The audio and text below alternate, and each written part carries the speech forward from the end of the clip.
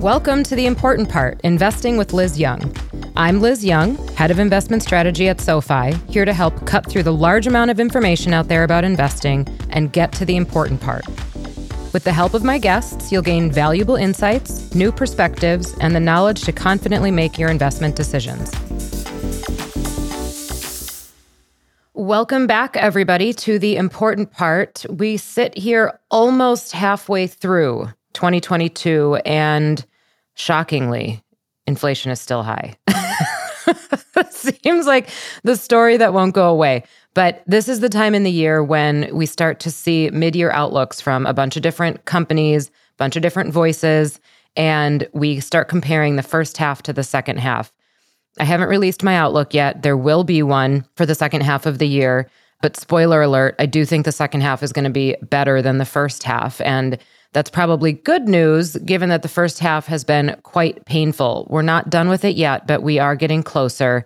And some of the things that I think we're still dealing with and that we've gotten actually some new information on over the last few weeks is that some of the really strong links in the economy that we'd been depending on to keep us out of recession or keep us in the green, things like the consumer spending, earnings, those started to break down. Now, I want to be very clear that just because they started to break down does not mean that we are surely headed for a recession. It is possible to have a cooling without a recession. And frankly, we've talked about inflation needing to slow down. In theory, we've talked about what needs to happen in order for that to occur. We need demand to slow. We need there to be a better balance between demand and supply. And now this is how it's happening in practice. So looking at the balance between demand and supply, you've got some demand slowing. We got earnings from a few really big retailers that not only was inflation biting into their bottom line, but that consumers had started to change their spending patterns. So this is a really important thing to watch. Now, it can sound really scary. It can sound like, oh my gosh, the consumer is going to get hit, and now corporate earnings are going to get hit. How can we avoid a recession? When really there's a pretty big buffer there on consumer spending, and it was quite strong coming into this period of the year. So we can have a little bit of a pullback without going completely negative. Now, the other thing I would say is we all know that the first quarter GDP came in negative, which sounded the alarm bells. Everybody thought, oh my gosh, that's the sign. That's it. We're going to go into a recession, because the definition of a recession is 2 consecutive quarters of negative GDP. So that means if we have another negative quarter for Q2, that would be a technical recession. Now, I don't want to make excuses for why GDP was negative in the first quarter, but it was negative because of a trade drag. So a drag from trade, meaning we imported more than we exported, and a drag from less government spending.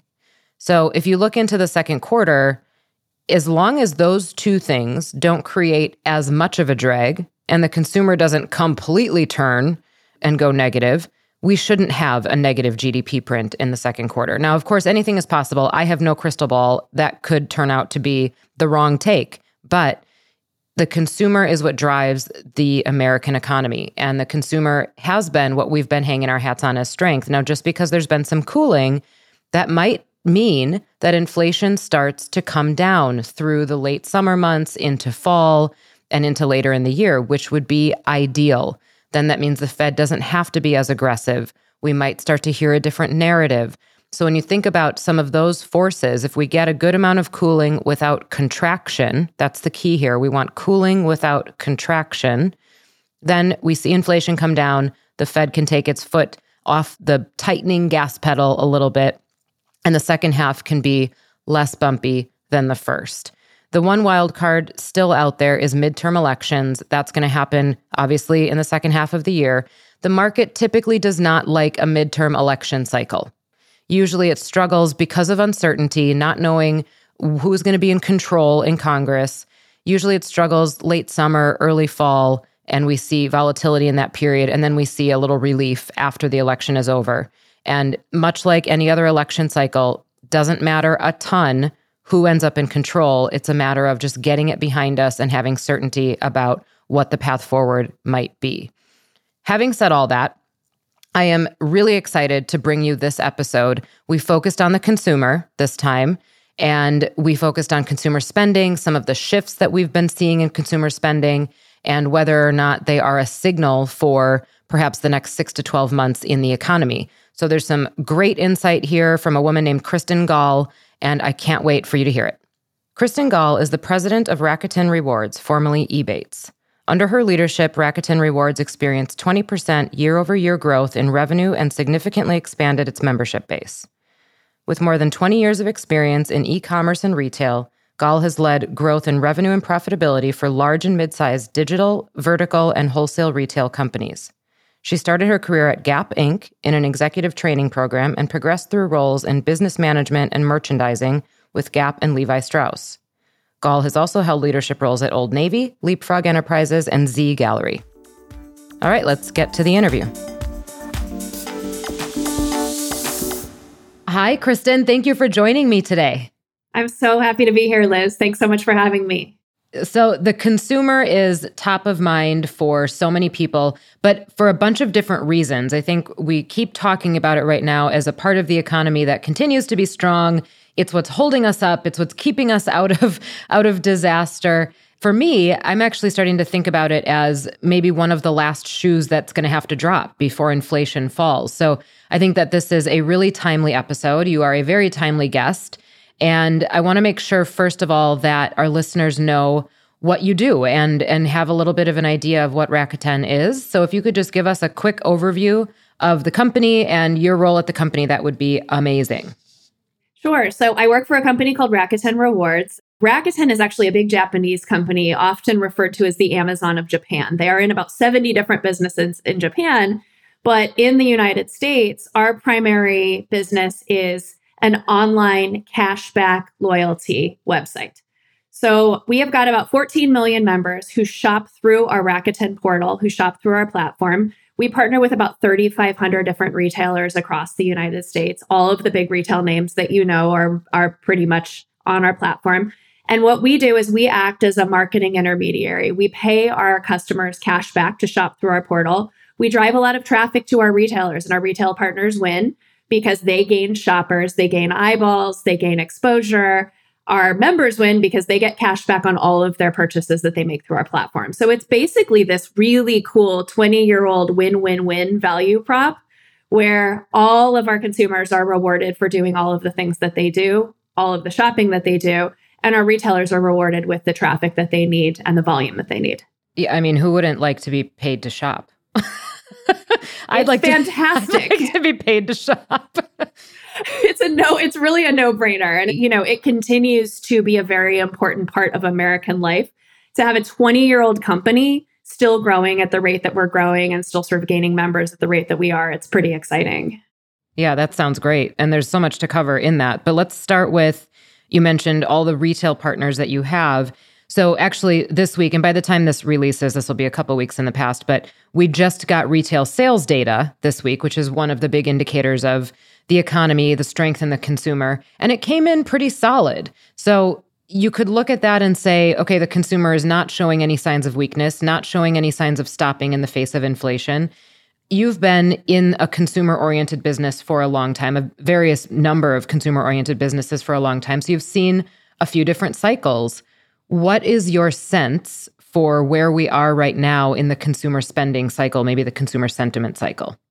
Here's the weird thing. You would assume, given the inflation, and you would assume, given the consistent inflation over the last few months, that we would have a downtrend in consumer spend.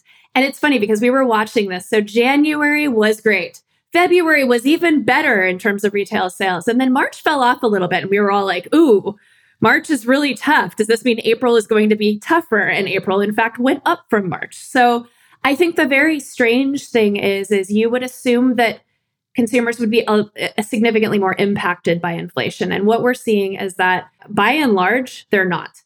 And I think there are a number of things contributing to that we're looking at. The first is the pandemic savings rate was really aggressive. So a lot of people have money in the bank and a lot of people have money banked up that they didn't spend on goods, services, restaurants, travel during the pandemic. And it's contributing to this artificial inflation of what we would say would be just sort of consumer spend sentiment. Consumer confidence is very low. Consumer confidence I think in the month of March was at the lowest point since 2013. So it's not like consumers are like, yay, the economy is amazing, I'm going to spend money. I think it's more, screw it, I hated the pandemic, I'm going to spend money anyway. That's called revenge spending, right? That's what we're seeing right now. Revenge spending, yes. So, and we've been talking about revenge shopping for about a year and a half. We definitely saw, discretionary spend go a little bit nuts once vaccines hit. And it really has contributed to people continuing to spend their money in crazy ways on travel, on maybe a, fancier handbag that they would normally buy. We see luxury continue to just be like a freight train, which is really crazy in that, the rich are still rich and they're still spending a lot of money. I think the interesting thing is this, though. It's how long can it be sustained? Right now, it's being sustained by savings. It's being sustained by home equity. It's being sustained by credit card debt, which is up significantly year over year. If you look at the numbers in terms of people, putting things on credit cards. The other thing is this proliferation of buy now, pay later is a bit of a wild card in this world of like, I can't afford it, but I sort of can now because I can pay in installments. And that, I think those four things are really contributing to this sort of unbridled optimism and spending that really shouldn't be there. Yeah. Okay. So I don't even know where to start with that. I have so many things to say. And I won't spoil my own note for this week because I drop a column every Thursday morning, and I just wrote it today, right before we recorded this. And in that column, which will be out by the time this podcast is out, so no spoiler, but in that column, I actually made a chart of consumer credit and showed that there has been a huge increase in revolving credit and non-revolving credit.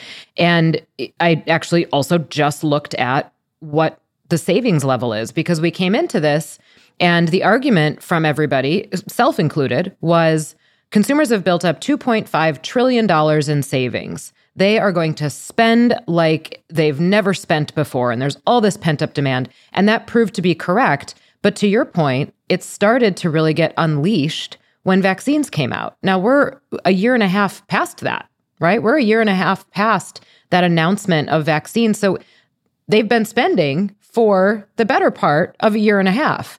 And the savings level, the way that it's measured, went from 2.5 trillion to 2.4 trillion. And that's as of the end of March. So it hasn't fallen dramatically. But what's interesting is that if you look at the savings rate, it's back down below pre-pandemic levels, which means that people are spending more than their income is making up for. So their spending has increased at a faster rate than their income has increased. So there's been some offsetting of the fact that wages have increased over this period as well, which is great, and that allows consumers to absorb inflation. But to your point, how long can this last? And I fear that the consumer will be the next thing to show some weakness, or we'll start to see some of this turnover. And I actually think that it's going to start turning over in May. Let's rewind, though, and go through this period. So you watched this all happen in real time, right? You watched this go into a pandemic, and then people start to emerge. What were some of the spending patterns that you saw happen as we came out of it? Now, I think the assumption is that the spending patterns were people bought a bunch of stuff and they didn't really buy services. And now they're starting to buy more services. So what can you tell me about that side of the equation? Yeah, I mean, I think exactly what you said. So immediately we saw discretionary spending go up on goods. And by goods, we're talking about non-pandemic categories. Obviously, during the pandemic, categories like home, sports, electronics, those were the ones that were really driving consumer sales. We saw that flip immediately. It was apparel, it was shoes, it was beauty and cosmetics. It was all of the things that you would assume as people sort of are emerging into hot vax summer, that was a thing where they were out in the world again. And we very much... What did you call it? Hot vax summer? Hot vax summer. You haven't heard that term? Was that last summer? That was last summer. That was like going to be the summer where like everyone was out. I don't think I've ever heard that before. I kind of love it. I'm sad that I missed it at the time. I would have loved to use that all summer. Okay, sorry, go on. No, it's okay. And then I think, it's funny because we saw that start to happen over the summer, and then Omicron hit, and we assumed it would stop, and it did not. People continued to spend. It was as if there was sort of a spigot release where people were like, ooh, my clothes are terrible. They're super outdated. I've been in sweats. I hate everything I own. My kids outgrew their clothes. And we really did see across all discretionary spending areas, things started to tick up. And interestingly enough, while Omicron was going on, we started to see restaurants start to come up. We started to see tickets start to come up. We did start to see travel come back because there were a group of people who were like, I don't really care about Omicron. I'm done. I'm good. I'm going to go out into the world. And I think that that's really what we've seen in earnest since then is it really is about travel. It really is about experiences, but with this undercurrent of, but I still need the stuff to go do that. I got to look good to go to my concerts. Exactly. I got to be wearing the right outfits when I go to Palm Beach or wherever people are going. That's exactly right. So, those pandemic categories that were really good are starting to fall a bit. You're starting to see weakness in home. You're definitely starting to see weakness in sports and in electronics because people bought all that stuff. Right. So the question is, if you look at inflation, obviously it's gas, it's travel, are in the 30s and it's insane. Apparel is like 4 to 5% up. So this world where inflation hasn't necessarily hit that space yet, that's the space that we have to watch because companies haven't raised prices aggressively yet. And I say yet. On apparel. Because their margins are hit. Everything's more expensive for them. Transportation is a mess. Supply chain is a mess. They haven't necessarily aggressively passed that on to the consumer yet. But what you're seeing in earnings is margins are really, really challenged in a lot of these big retail companies. And obviously the Amazon earnings release was sort of the big news of the moment a few weeks ago. But you are starting to see margins decline because of all of these problems on the supply side.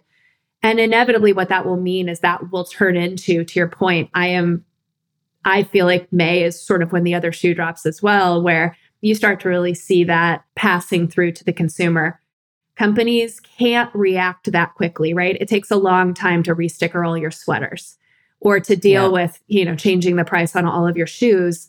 But once they sort of get into the rhythm of we have to do that, I think you'll start to see it happen in earnest. And that's where consumers will start to feel it aggressively on the discretionary side. Yeah.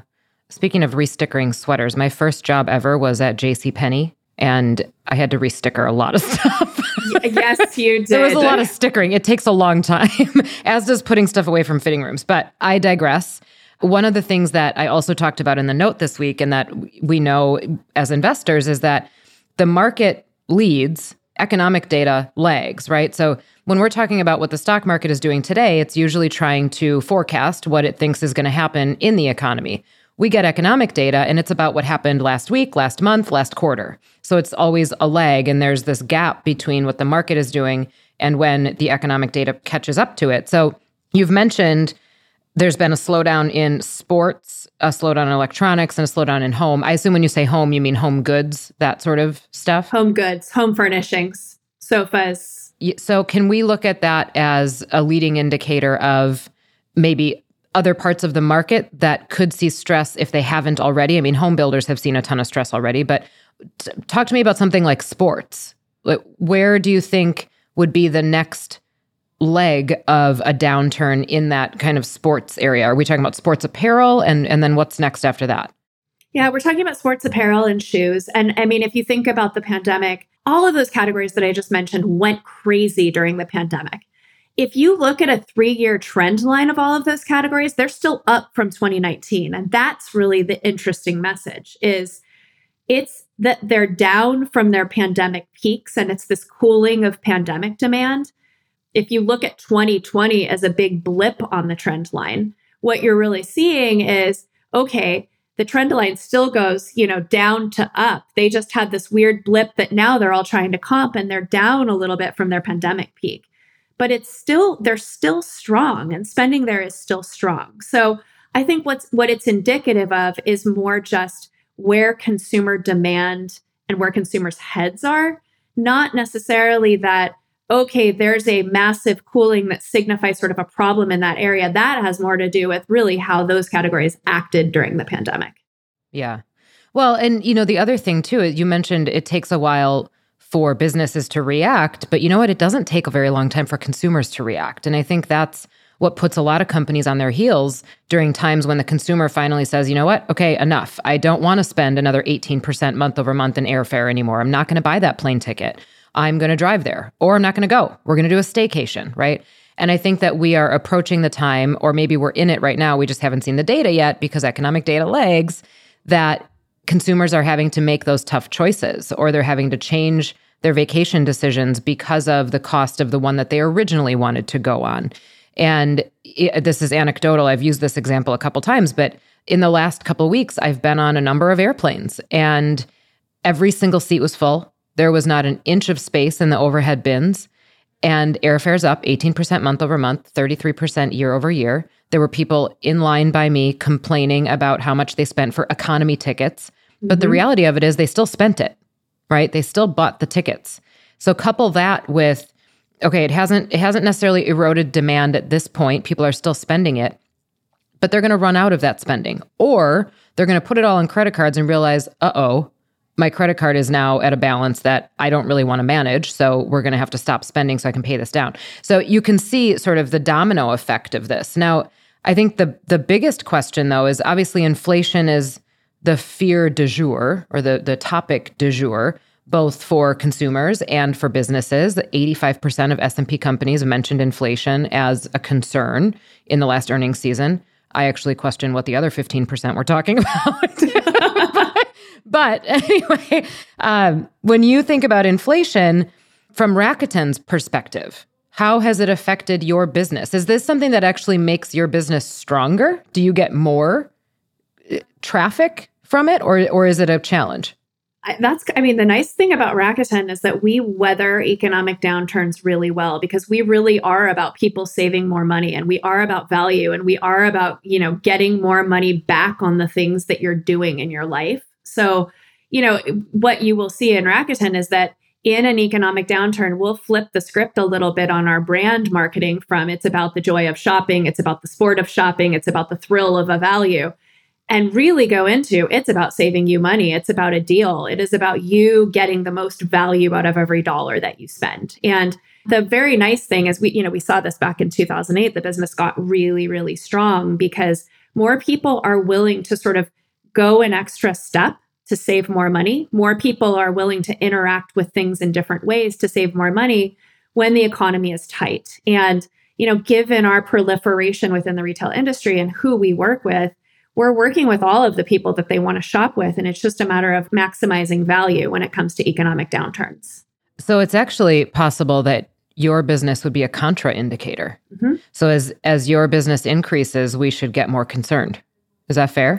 Right. I think that is fair. So business is good right now, is what I'm gathering. Well, it's interesting. Business is really good right now. There is this world of people are spending more because of inflation, and that really trickles down into, retailers are sort of getting more money, but there is a lower margin on that money. So there's this weird calculus right now of what does doing well mean in a world where, if you say, okay, consumers are spending 50% more on airfare, but the price of airfare is up by 35%, they're not spending more on it. The price is higher. So the portion of that that's made up of inflation versus the portion of that they're actually sort of, I want to spend more money on airfare, there's a very interesting split there. So, okay. So let's say though that because I know that you're seasoned at this and watching the cycles, let's say that you started to see some signs, or maybe you're seeing them already. You don't have to say that out loud. Just blink twice if that's the case. But let's say you're starting to see some signs of weakness and you feel like, you know what, the cycle is turning, or the cycle is ending. I think we're heading into a recessionary period. Would you change the way that you partner with retailers? Would you change the type of retailers on the platform? Do you make any changes at all? Do you shift the business at all? So if you look at the way that we manage this business, we manage it like a portfolio. And the nice thing about a portfolio is that you always have people who are strong and you always have people that are weak. Our goal right now is to help all of our retailers navigate this in the way that they need us to help them navigate it. what I typically see in an economic downturn, and I've been in retail for so many years, and this is generally how it rolls. There's something that's going to happen that's called the Great Trade Down. I'm coining that phrase right now. That's my phrase. The Great Trade Down. The Great Trade Down. Okay. Right? So what the Great Trade Down means is that you may not see demand cool, but you may see people making different choices about how they spend. So a really good example of that is luxury has been going crazy over the last year and a half. And it's been going crazy for so many reasons.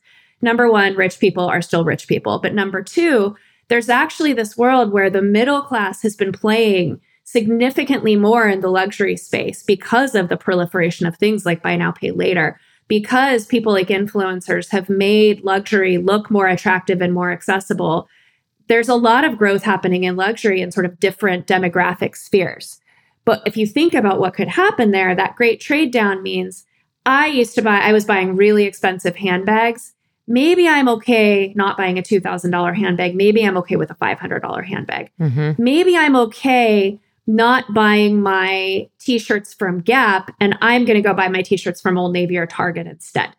So this world of what was good before, what's good enough now, that is what I see that is going to happen aggressively over the next few months. We saw this in 2008. I was working for Gap in 2008.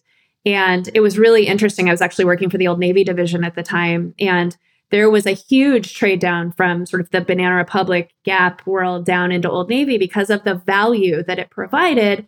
And really that portfolio for them was brilliant, where, if Banana Republic was too expensive, you could move to Gap. If Gap was too expensive, you could move to Old Navy. And there was just a shifting of consumer demand that happened. And the beauty of our portfolio is that where we do give consumers the ability to play at any spend level that they want and at any tier that they want, meaning they can shift down from high-end luxury down into sort of mid-tier department stores. They can go from mid-tier department stores down into marketplace.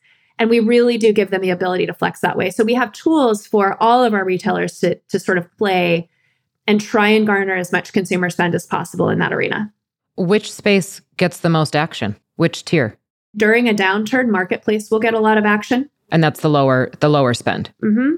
Because if you think about what happens, it becomes something that is very cost efficient for you. Yeah. And what gets squeezed in a downturn is the middle, is sort of the world of department stores, the vertically integrated specialty stores.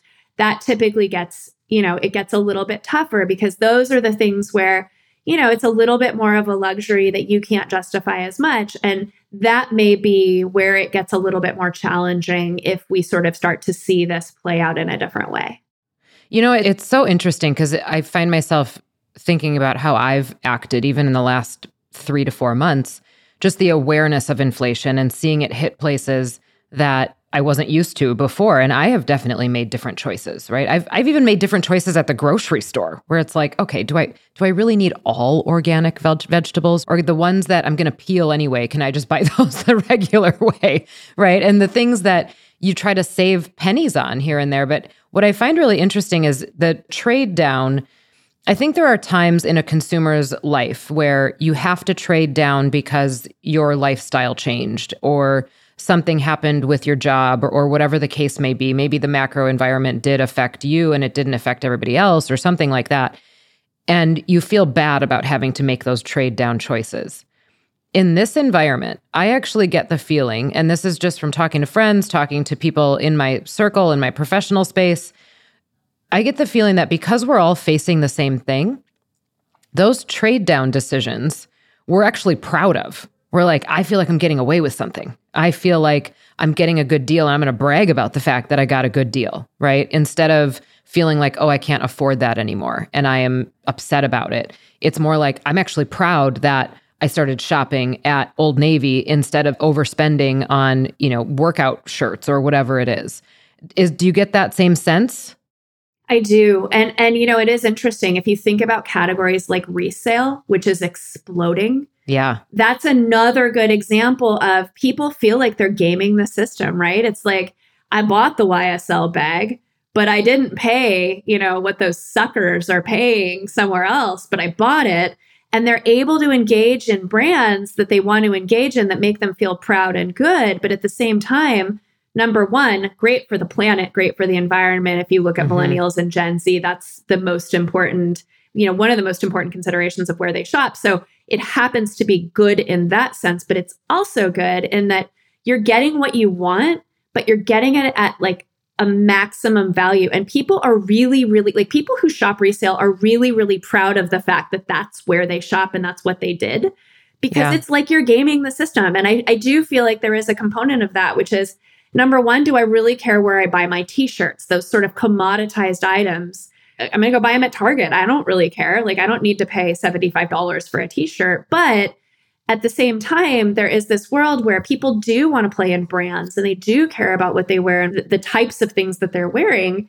Resale is a brilliant strategy for that. And that, I mean, if you look at where the explosive growth in the industry is coming from, that's going to be explosive growth over the next 5 years. And I can only think that this is, brilliant. This is going to be a brilliant year for them. Yeah. Yeah. Well, and so everybody that's listening who's an investor, and Kristen is not here to give investment advice, but this is an investing podcast.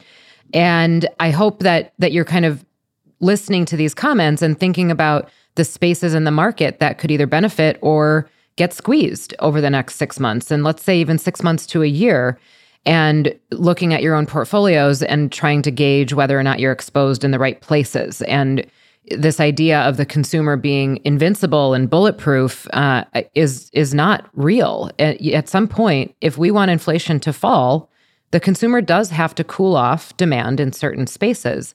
Now, you've touched on luxury versus discount a little bit, but one of the things that I thought while you were mentioning that is, I think you said something like rich people are still rich, right? That's true. And I would imagine that luxury doesn't get hit quite as hard as middle or discount retailers in a downturn. However, wealthy people have more of an eye and more of their money probably invested in the stock market. And we're at a point in the cycle where the NASDAQ has seen almost a 30% decline. The S&P has seen almost a 20% decline. Those are pretty deep drawdowns compared to what we've been used to over the last 2 years. That's got to affect wealthy people and their spending habits. So I guess the question that I would have for you is, at what point does it affect that? When do you see that start happening? And what's the depth of that effect? So let's say lower spenders really cut back on spending in a downturn. Maybe wealthy spenders or high-end retailers get a 10% reduction in spending. What's the gap between the two? Yeah, I mean, I think there's a longer lag time and a longer tail there. It takes wealthy people longer to react because they've got a little bit more cushion. If you're talking about the bottom of the market, you're talking about, do I buy this shirt or do I buy bread? You buy bread, right? Sure. If you're talking about wealthy people, you're talking about, okay, my portfolio is down. I feel very challenged. But there is this space where I've got a little bit of wiggle. Maybe I've been saving over the pandemic at a rate that others haven't. And really, that's where, if you look at the savings rate, I would imagine if you sort of segment it out by, demo in that way, what you would see is that the savings rate for the wealthy accelerated even more during the pandemic than the average bear. So, there's more of a cushion there. There's more of a cushion in home equity because they typically are property owners and because, property values have skyrocketed and it's been insane over the course of the last 2 years. So I think it'll take longer to reach it. And then the interesting thing is what happens there? And the question is does that great trade down start to impact luxury? It could impact it within its own portfolio, where you're talking about the Gucci's and the YSLs of the world may have challenges, but someone is trading down into what they consider to be more of an opening price point luxury. Some of the brands that, are being sold that are a little bit more accessible. It may be that, and it may be a matter of then frequency. So if the leading indicators for me would be that average order value, which has been really, really huge in luxury really over the last year and a half, where that sustained average order value has been actually pretty crazy. Mm-hmm. But if we start to see that average order value drop and or frequency drop, that's when I would have sort of an indicator that tells me that all of these things have started to hit luxury in the same way. Have you watched the Gucci movie, House of Gucci? It was fantastic. I just watched it on an airplane. Lady Gaga is amazing. She's one of my favorite people. Yes.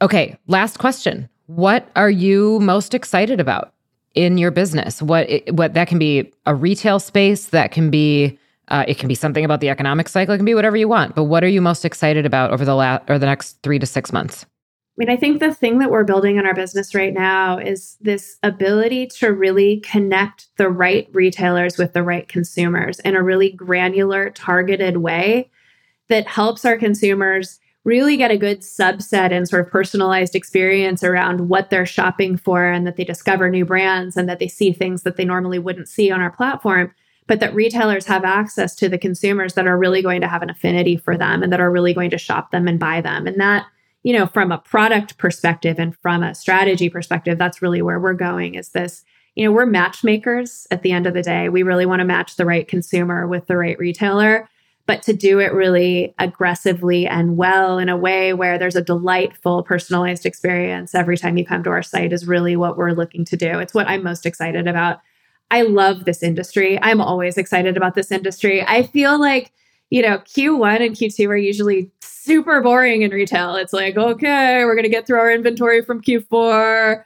We're going to get some new summer goods in. This is like, it's batten down the hatches right now because it is constantly changing. And, what I get most excited about is just really helping sort of consumers and retailers weather all of this well and create the right strategies that both on the consumer and the retailer side that allow them to win, that maximize their value, that maximize the investments that they're making in the things that they're buying. And that's what gets me up. But this industry gets me up every day. I love it so much. That's great. Well, personalization is the name of the game going forward. So if you can figure that out, I think you're ahead of many. Thank you so much. I mean, I could continue talking about this for days, and I want shopping tips from you now, but I think that this was a perfectly timed episode, and I wish you all the best. Thank you so much. This was so much fun. Thank you.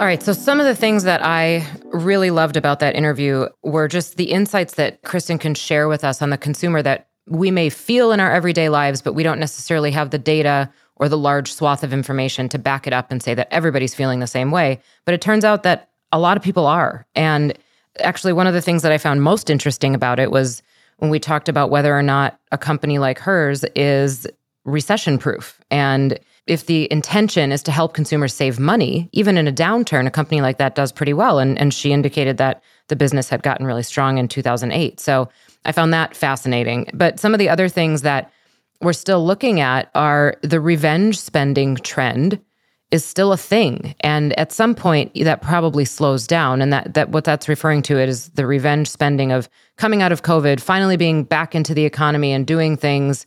And just this idea of people wanting to do and buy everything that they can and that they've been prevented from doing for the last 2 years. So revenge spending has not slowed down yet. And one of the takes that she had was that demand may not cool, but consumers are going to have to make different choices about what they're spending their money on. And more specifically, she called it the great trade down. So again, making different choices, but the demand is still there. The spending still happens. It's just that we start spending it on different things. Maybe we are more conscious of how much certain things in our daily lives cost. Maybe we make a different decision at the grocery store. Maybe we make a different decision when we're buying shoes. Maybe we make a different decision about the vacation that we're going to take. So the takeaway from that actually as an investor is that it's going to affect different industries and different parts of the retail and consumer-driven industries differently. And you're going to see companies, even maybe in the same industry, some of them do really well and others do not so well. So this has now started a period of time where the macro environment certainly is driving us, but there's going to be clear winners and losers. That's my take, not her take, but there's going to be clear winners and losers because of the quick shifts in consumer behavior. And some of the things that we've learned over earnings season is that companies can't react as quickly to a shift in consumer behavior as consumers can change their minds. So we're going to see and going to hear about some more of those forces at play in the economy. And then the last thing that I would say that we should watch for is that she mentioned the middle is what gets squeezed. So in a downturn, the middle spender is who gets squeezed the most. And we can watch for that in a lot of the data. That's typically the largest part of consumer data. So when you're looking at a pool of consumers, the middle is the largest portion. And when we look at the data for the rest of the year, that's the part that I'm going to be keeping a pretty close eye on. What does consumer credit look like?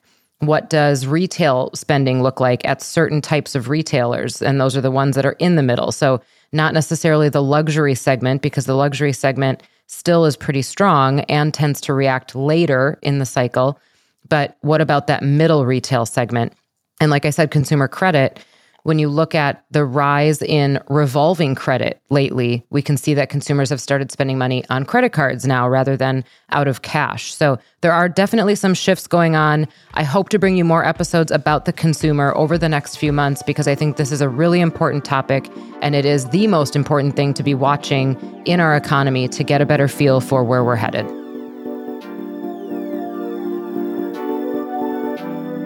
For more from me, check out my weekly column on the markets and economy every Thursday morning on the SoFi blog at sofi.com/blog. And follow me on Twitter for daily takes on the market at Liz Young Strat. The Important Part is produced by SoFi in partnership with Pod People. Special thanks to our production team, Sarah Lee Kane, our producer, Brian Rivers, our production manager, and Jeff Emptman, our editor and sound engineer. SoFi can't guarantee future financial performance, and past performance is no guarantee. This podcast should be used for informational purposes only and not deemed as a recommendation. Our automated investing is via SoFi Wealth, LLC, and is a registered investment advisor. Our active investing is via SoFi Securities, LLC, member FINRA SIPC. For additional disclosures related to the SoFi Invest platforms, please visit sofi.com/legal.